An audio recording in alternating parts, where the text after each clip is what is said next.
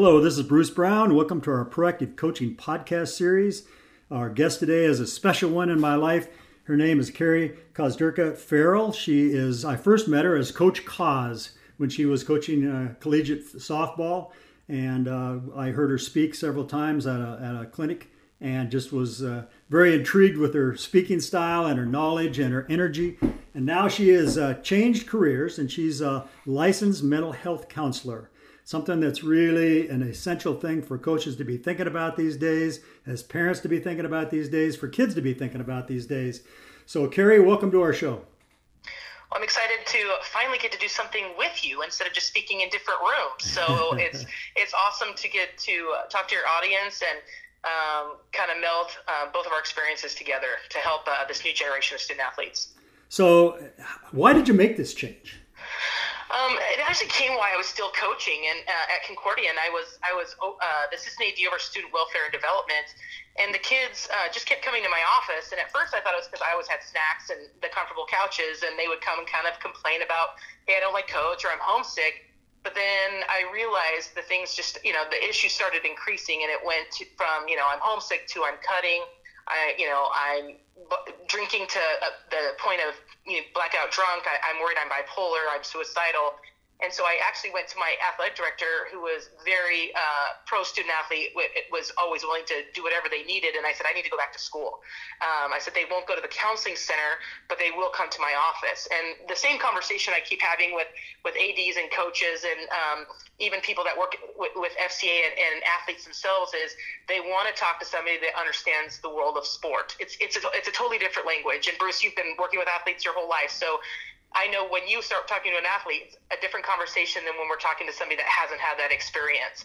And so I wanted to be able to do the mental health side instead of the performance side, because that's what was really impacting their performance and their overall well-being, and if they were going to transfer or even if they were going to walk away from sport.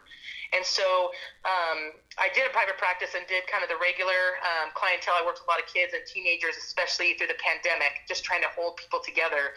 And then as this big wave of athletics and mental health issues have come, we decided it's all athletes, and specifically collegiate athletes. Now, I work with pro athletes and club kids and younger kids, but our big focus is student athletes because they kind of carry this weight that's very unique in the world of sports. So that's kind of how we got here.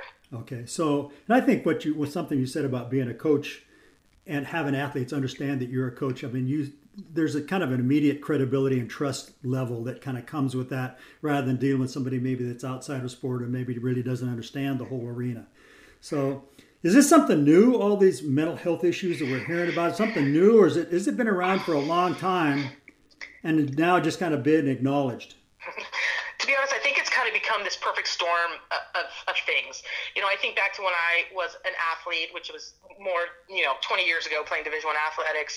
And I was an anxious kid because I was the perfectionist and the people pleaser and the things we hear from student athletes now all the time, right? Time management, kind of those core root of things.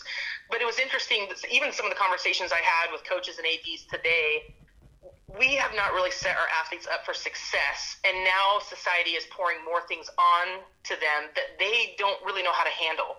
So I was actually sitting with a group of student leaders a couple weeks ago, and I said to them, I don't think parents and coaches have set you up for success because we've almost sheltered our kids so much. We never want them to hurt or deal with struggle, and so when they do face it, they kind of fall apart. And, when we look at what's going on in the world today, there is way more struggle for them to endure, and they don't have the skill set.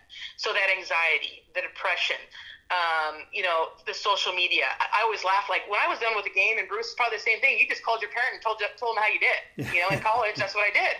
And now, when towards the end of coaching in college, people would say, well, what happened in the third inning? I'm like, how do you even know what happened in the third inning? Because they're always watching between live stats or everything is streaming.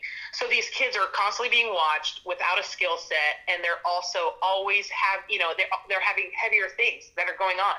I was talking to two clients. They both just happened to go to the same college, and they were in a building next to a professor that a live shooter came in and shot the professor. Those things weren't happening to the degree that they are now, right? And so these kids are dealing with a lot of trauma, and they don't know how to deal with the distress. And so, like I say, it's the perfect storm. Then you throw NLI on and transfer portals and all the money and exposure that goes onto it, it's a lot to ask a kid that developmentally isn't ready to handle those things. And so I think right now we are just in that, as I say, kind of that tsunami, and we're trying to put skills into the hands of athletes and coaches to help them through this. And that's really why we started this business, is how do we help as many kids as quickly as we can, because there's 500,000 just college athletes at any given time. And how do we help them with a counselor that has an understanding about sports in this kind of major epidemic of mental health? And so that's kind of where we even started this, because just in college athletics alone, suicide rate went up 300% last year. And when I say that to student athletes, especially, to be honest, the male student athletes that don't really like to share their feelings, they all almost gasped. And I say, in a lot of those kids, their story was they always seemed like they had it all together. Mm-hmm. And this is what has happened. So that's one of the conversations I have with student athletes quite a bit. I actually was having that with a volleyball player last night of, do you feel like you always have to have it all together? And she goes, I'm really working on that. She goes, but yes, most of the time, that perfectionism comes in. So we do talk a lot about perfection being a lie, and that they can't, it's an impossibility. Now, getting that stuck in their heads permanently, that's a bigger task. Yeah. So what other issues? I mean, perfectionism is something we face. Yeah. You face with kids, really young kids. I have a grandchild who is a perfectionist, and they're fun to coach and work with, but they're so hard on themselves. But anyway, what are some of the biggest issues that you're facing with athletes that you're working with, that's impacting their mental wellness? Whenever I ask people what are they seeing in their athletes, anxiety is definitely the biggest thing. Anxiety, the worry, the fear of failure, the expectations, don't want to disappoint, the guilt, all those things that come into things, even down to things of, I feel guilty that I'm injured because I don't want to be at practice because I need to be studying. Things that I was like, holy smokes, we've gotten to those extreme emotions just because you need to be studying. But they do. They feel that pressure of, you need to be perfect, you need to be here, and the constant worry of, am I good enough? I mean, I've worked with a professional athlete, and we were talking about identity. And identity is a massive thing with student athletes, because so much of who they see themselves as is a student athlete, right? And so she's like, if I walk away from golf, I don't even know if I like who I am. And I just sat there and looked at her. I go, okay, we need to backtrack this. And we talked about all the things. I'm like, who are you? Who are all the things that make you up outside of golf? And so that's one of the things we try to imprint on our clients and on our students young, even at like your grandson's age of, you are more than your sport, because it gets so consuming, right? And without it, they feel like a failure. They feel like they can't, go on. The other thing too is time management. A lot of these kids get so overwhelmed. I hear the word overwhelmed 100 times a day, especially when you go into a college that has elite athletics and elite academics. I was at a school that literally 2 of the basketball players are studying to be rocket scientists. They live 45 minutes away from NASA, and they play in the #1 D2 conference in the country, right? So the expectations and time management is something that it just kind of gobbles them up. And that's probably one of the biggest things. The other things, too, that we are running into is with the depression side of it, and one of the key buzzwords that you hear in education right now is a thing called ACEs, so adverse childhood experiences. And so a lot of these kids just said, oh, that's no big deal, but when they sit and talk about things with me, I'm like, okay, that was a big deal. You were abused growing up, or your parent abandoned you, or, a million things that could happen in their lifetime that as athletes and as that kind of personality of being an athlete, they just say, toughen up and I'm going to move forward. And so that's one of the biggest obstacles we actually run into with student athletes is they almost don't have a vocabulary for feelings. It's kind of interesting. Half the time I just want to give them the feeling sheet and say point, right? And I actually got trained in sand tray therapy. I did when I was at Columbia River High School. I actually did it for my whole team. And it was 26 little characters in the sand, and it was amazing because it finally let them put a 3D figure to what was going on in their life. And everybody starts crying, and my assistant coach, who was, he was like kind of new to the mental health thing, and he goes, holy smokes, I can't believe that all just happened. So anytime we had a team issue, he goes, get the sand out. I'm like, okay, not everything is going to be, solved by that, but it let kids identify what their roles with the team, how they were feeling, because they verbally struggled to have that. Especially coming out of the pandemic, I think a lot of kids struggle to have conversations in the first place, and then we put them away for 2 years, right? And on top of it, these kids have conversations via text all the time, and they say things that they would never say to each other in person. And I've said that to a kid. I go, would you ever say that to your friend in person? Well, no. And I'm like, okay, we need to learn how to have proper conversations.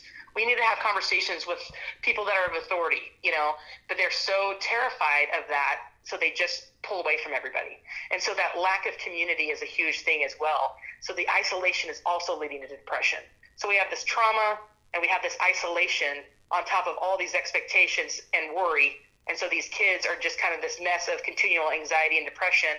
And when we talk about coping skills and they don't have a lot of them, their solution is, I'm just going to end the pain by ending my life. And I always tell kids, okay, suicide is a permanent solution to a short-term problem.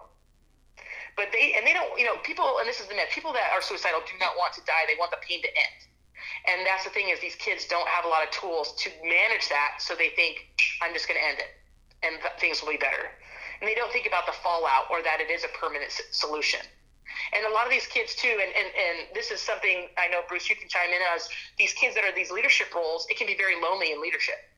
Absolutely. And so a lot of them, they're trying to hold everything together and look flawless, and they can only be on the pedestal for so long. Yeah. It's one of the things we work with leadership leaders about, is about how to do it in a way that's not stressful. It just allows you to use your own personality. Let's shift gears a little bit here, because we probably have more coaches following us than anything else. I know we have a lot of parents, and maybe sometime along the line we can do this same kind of interview, but have it directed toward parents. But I want to shift the focus to coaches. Yeah. And I want to shift the focus to how coaches can be proactive with this. So what are some of the biggest obstacles for coaches when they're trying to manage these mental health issues with their kids? Well, and I think it's interesting, being close friends with a lot of coaches, because, as I say, most of my world was coaching. So, I talk to them about kind of the current state of what it looks like. And so much of it is they're afraid if they say the wrong thing, a parent's going to be upset, they're going to lose their job, it's going to end up in the AD's office. So there's that very, what should I say? Should I, say something at all? What if I'm wrong? So I think there's a lot of walking on eggshells and not knowing what to say, right? And a lot of times we're not paying attention to what's going on in our kids' lives, or we notice things and then don't say anything. And so I've spent a lot of time at the College of Idaho, and one of my dear friends is Al Mendiola, and his wife Liz, and they both coach there. One coaches volleyball, one coaches softball. And Al, when I first met him, he was like a tough baseball exterior, and now he's like the biggest teddy bear ever. But we were talking about things to identify. And now he is very alert of, okay, I see this in this kid. The communication changes. It could be they seem tired more often. They are more aloof at practice. Even their performance changes. They could be eating differently.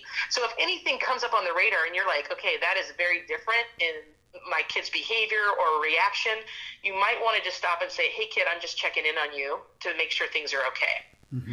And lots of times kids think if they're going to, don't tell coach. And the important thing for coaches is, from the get-go, is start an environment that allows kids to feel okay coming towards you and saying, hey, I'm struggling with this, coach. Because I've had kids that don't want to tell me because they think it's going to impact their playing time. Right. I had a kid that was like, well, if I tell you that that pitch isn't working, you're going to pull me. I go, actually, if you tell me, we'll work within what's going on. If you don't tell me, I just have to adjust to what I see. And so that's why coaches, it kind of lays on you right now to kind of open the door and make it that safe environment and say, hey, guys, nothing you're going to tell me is going to impact how, what playing time looks like, as far as mental health. Now, if they're breaking rules and stuff, that's a different kind of animal. But so when we go and communicate with both our coaches and players, it's how do we create an environment that coach feels okay asking the question and kid feels okay answering it. And we don't expect coaches to know everything. You don't have a master's degree in counseling. You guys have a million other things to worry about. But it's just being able to ask the question of saying, hey, I'm noticing that this has changed in you, or I'm concerned, right? And if they open up, great. If they don't, just keep a watchful eye. Or you might find somebody else, like you might have an assistant coach that connects with them better. Go talk to that coach and say, hey, could you check in with so-and-so? Because I know some kids love to come to me when I coach, and some of them love my assistant. And I always said, I don't care who they're coming to as long as they're talking to somebody. Right. And, and I know not everybody has this luxury of, hey, you have crisis teams on campus and everything. Some of you are, high school and club coaches, but it might be talking to a teacher that they're close to, or talking to somebody on campus. So there's just a couple more eyes on a kiddo instead of just a coach, because they're watching everybody, right? You have a football team and you're managing 100 kids. That's a lot to take in, right? And so their whole staff needs to be watchful. The whole staff needs to be opening to listening. And as a kid comes to you with something that's too much, refer. Once again, you are not expected to be their counselor. And so much of us even is, hey, what resources do you have? I met with a university today, and it was awesome because they want to have as many resources as possible, whether it's, hey, we want people to come in and train our coaches or our student athletes. We want to have counselors that we can refer them to. We want online services just so they can meet the kids where they're at. So when it comes to like the extreme of like, let's just jump to suicide. I mean, there's nothing more extreme than that. I'm very black and white with that. So if a coach ever feels that could be something, like if they start hearing a kiddo say, hey, I'm not worth anything, you guys would be better off if I wasn't here. I just want to be done. I can't handle it anymore. One of the other indicators is there was actually a student athlete played in a Southern Oregon school, and he started giving his possessions away. And that was a big indicator, and he actually did commit suicide shortly after.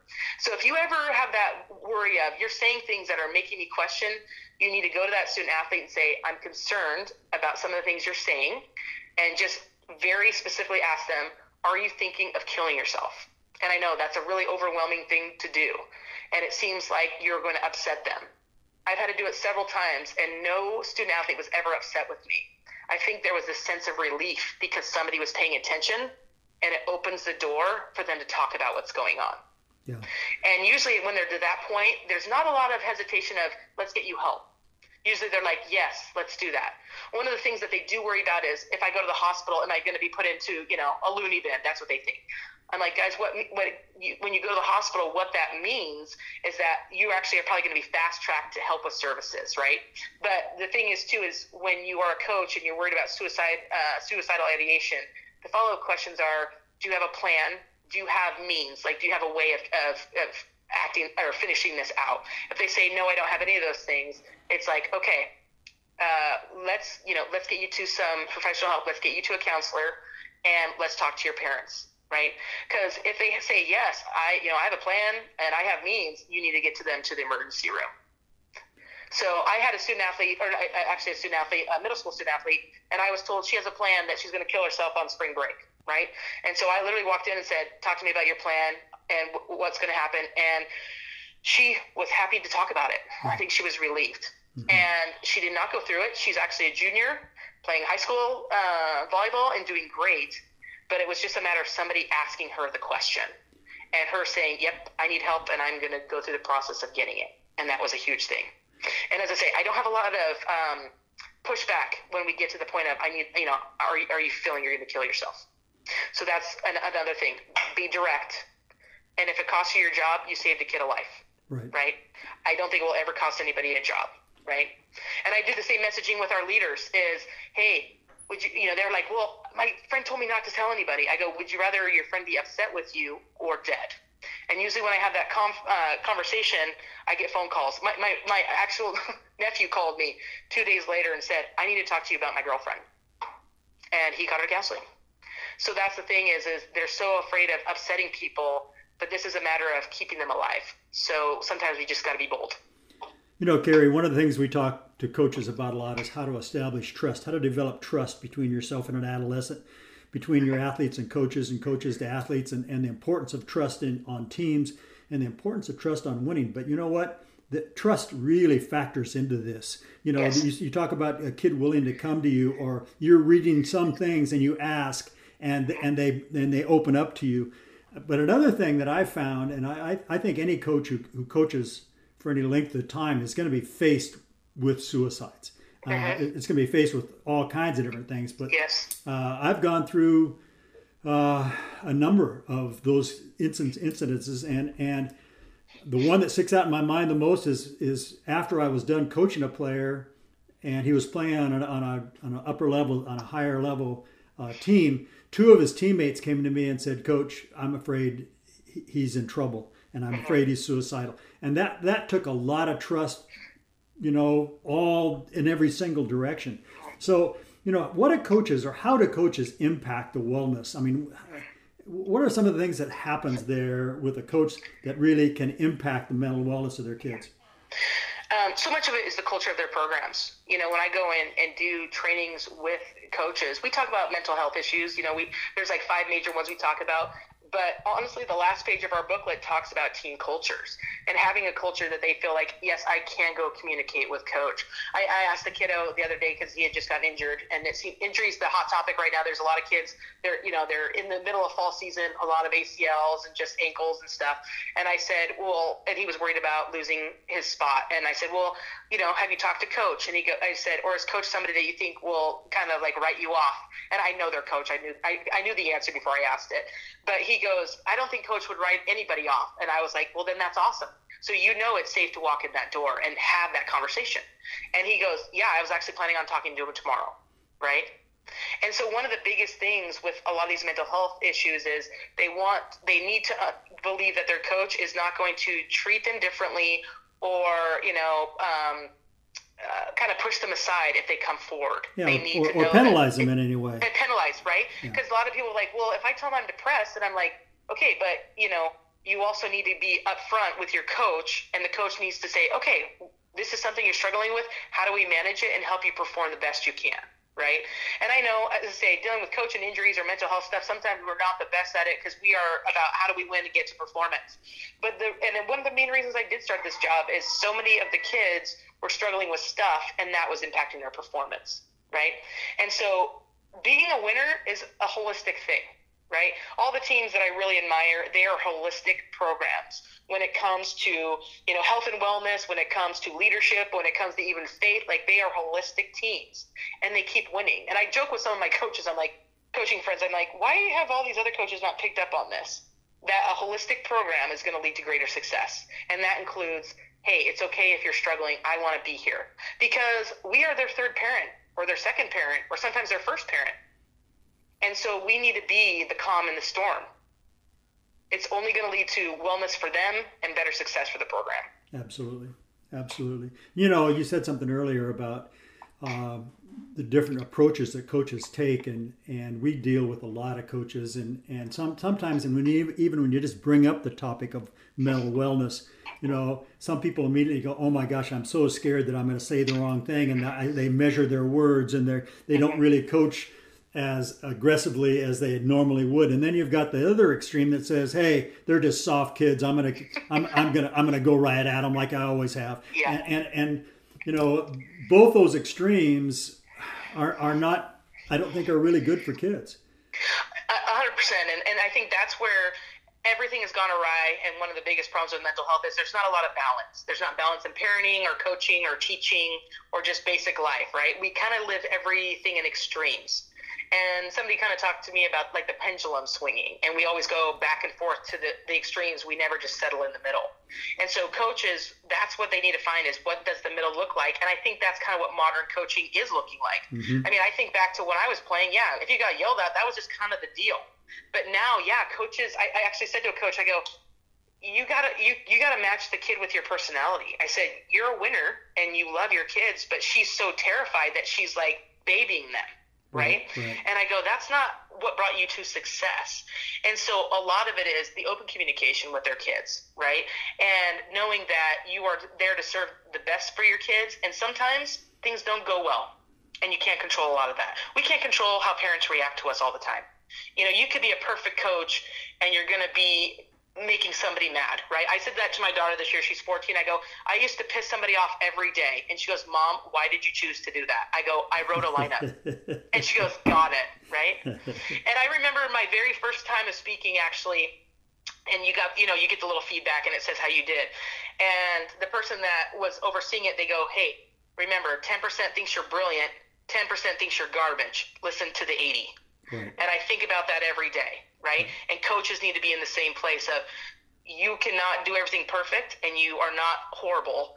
You need to be somewhere in the middle. And that's where the kids need to be with you, right? We're going to do the best we can. And sometimes that means that we have 3 torn ACLs and we're doing the best we can. And it may be 4th place is the best we can this year. That person that gave you that advice was probably the great Jim Meyerhoff.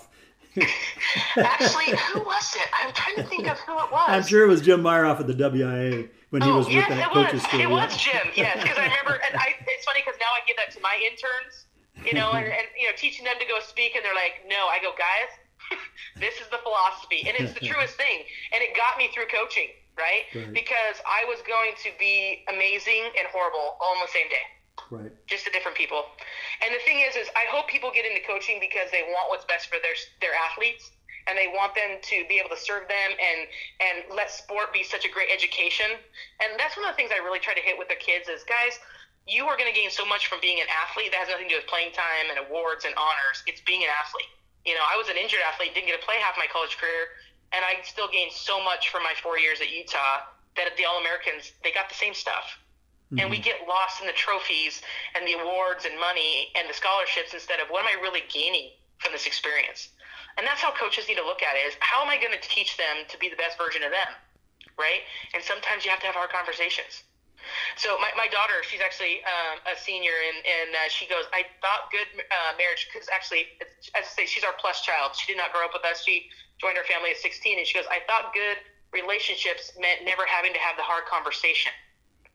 And I said, yeah, honey, that's not what it means. I said, it means that there's the space to have the hard conversation. That's what it means. That there's enough trust that you can. Exactly. And that's what coaches need to give.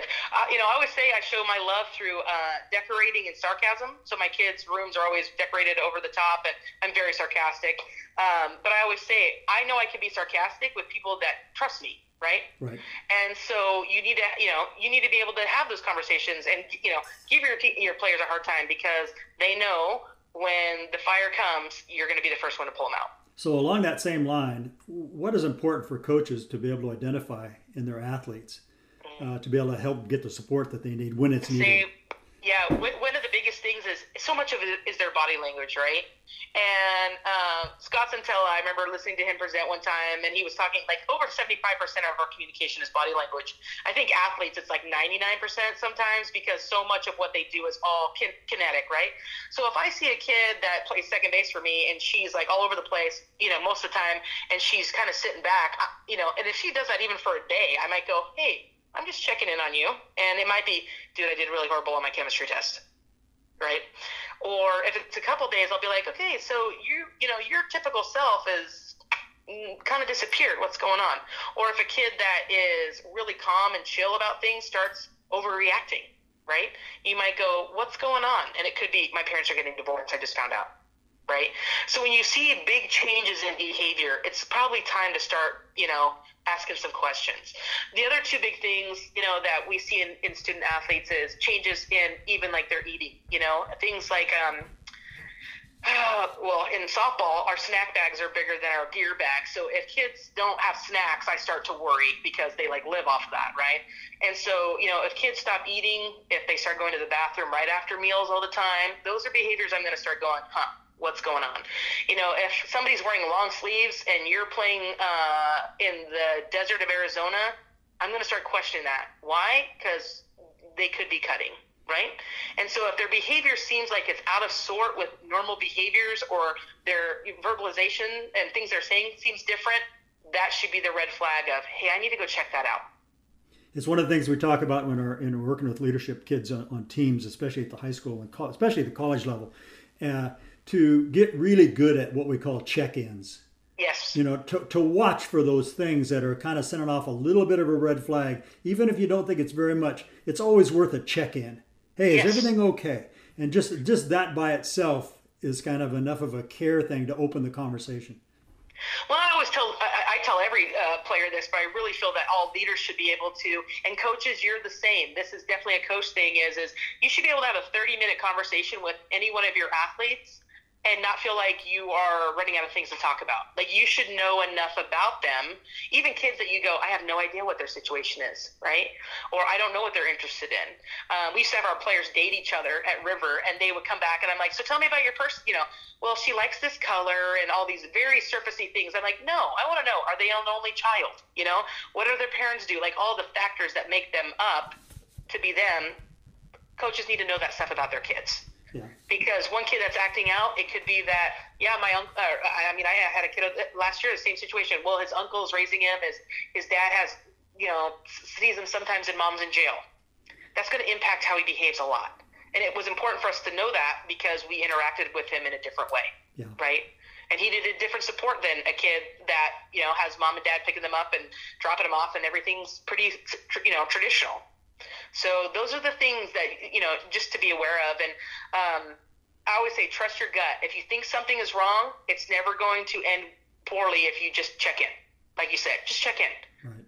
So let's end with something here, what coaches can do to prevent this. Now, you know what? I think as a coach, you can't, there are going to be things that you are unable to prevent. And, yes. And I think that you need to understand that when you go into a profession as a teacher or as a coach, that, there are some things, no matter how much you care, no matter how much you love your players or your students, there are some things that you cannot prevent. But yes. How can coaches help in preventing on mental health issues? It's interesting you say the non-preventing.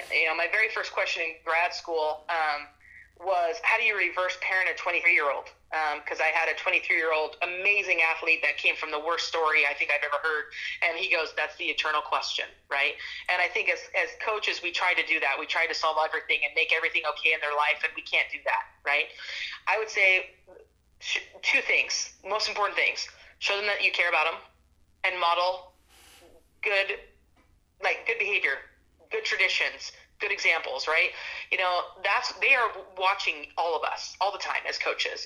So, you see that with parents. If a parent swears all the time, kid's going to swear all the time, right? If a coach does certain things, the kid's going to follow suit. And I used to think, I had a kid that I thought was never paying attention. I was always like, this kid is never paying attention to our culture or our system. And I actually was out at a game. Her mom coached high school, and she actually made a comment. She goes, that is not what Concordia softball is about. And I looked at her, I go, you were paying attention? She goes, of course I was, right? And so that's the thing. I was like, oh, there is hope to every student athlete. But that's the thing is, they're watching us, and we can be their best model. Because it may not be coming from home, it may not be coming from school, but that's something that we can really give to them and just let them know that we care about them. And I think the care thing, something you said earlier and that we both agree on completely is every athlete, every student has a story, and we need to learn it. You take the time to learn it. And if you've got a large team, I mind, for example, working with a Division I football team right now with over 100 players, then we say, do that within your position group meetings. So your small group, learn their story. You only got 12 kids. You don't have to learn 110 stories. You've got 12 or you got 20 kids in your position meeting. Learn their story, because their story is going to give you a good indication of why their behavior is that way. It's easy to see the behavior, but you've got to find the cause of the behavior. And I think, just as far as prevention is concerned, I think that's one of the key things. I know, Carrie, I have something that still really haunts me is I moved jobs one time. Went from one high school. I left a high school one time, and it was really good reason for doing it, good professional reasons for doing it and everything. But I was leaving one of my favorite group of kids who were sophomores and juniors. That was really, really hard. And the year after I left, one of the kids who was a junior in his senior year committed suicide.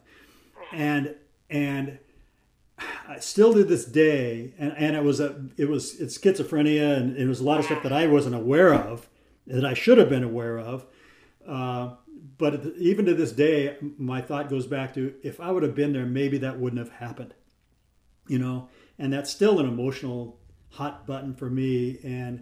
But there are some things that you just can't control. If we're able to do everything we possibly can ahead of time that you've shared with us today, at least it gives us a better chance.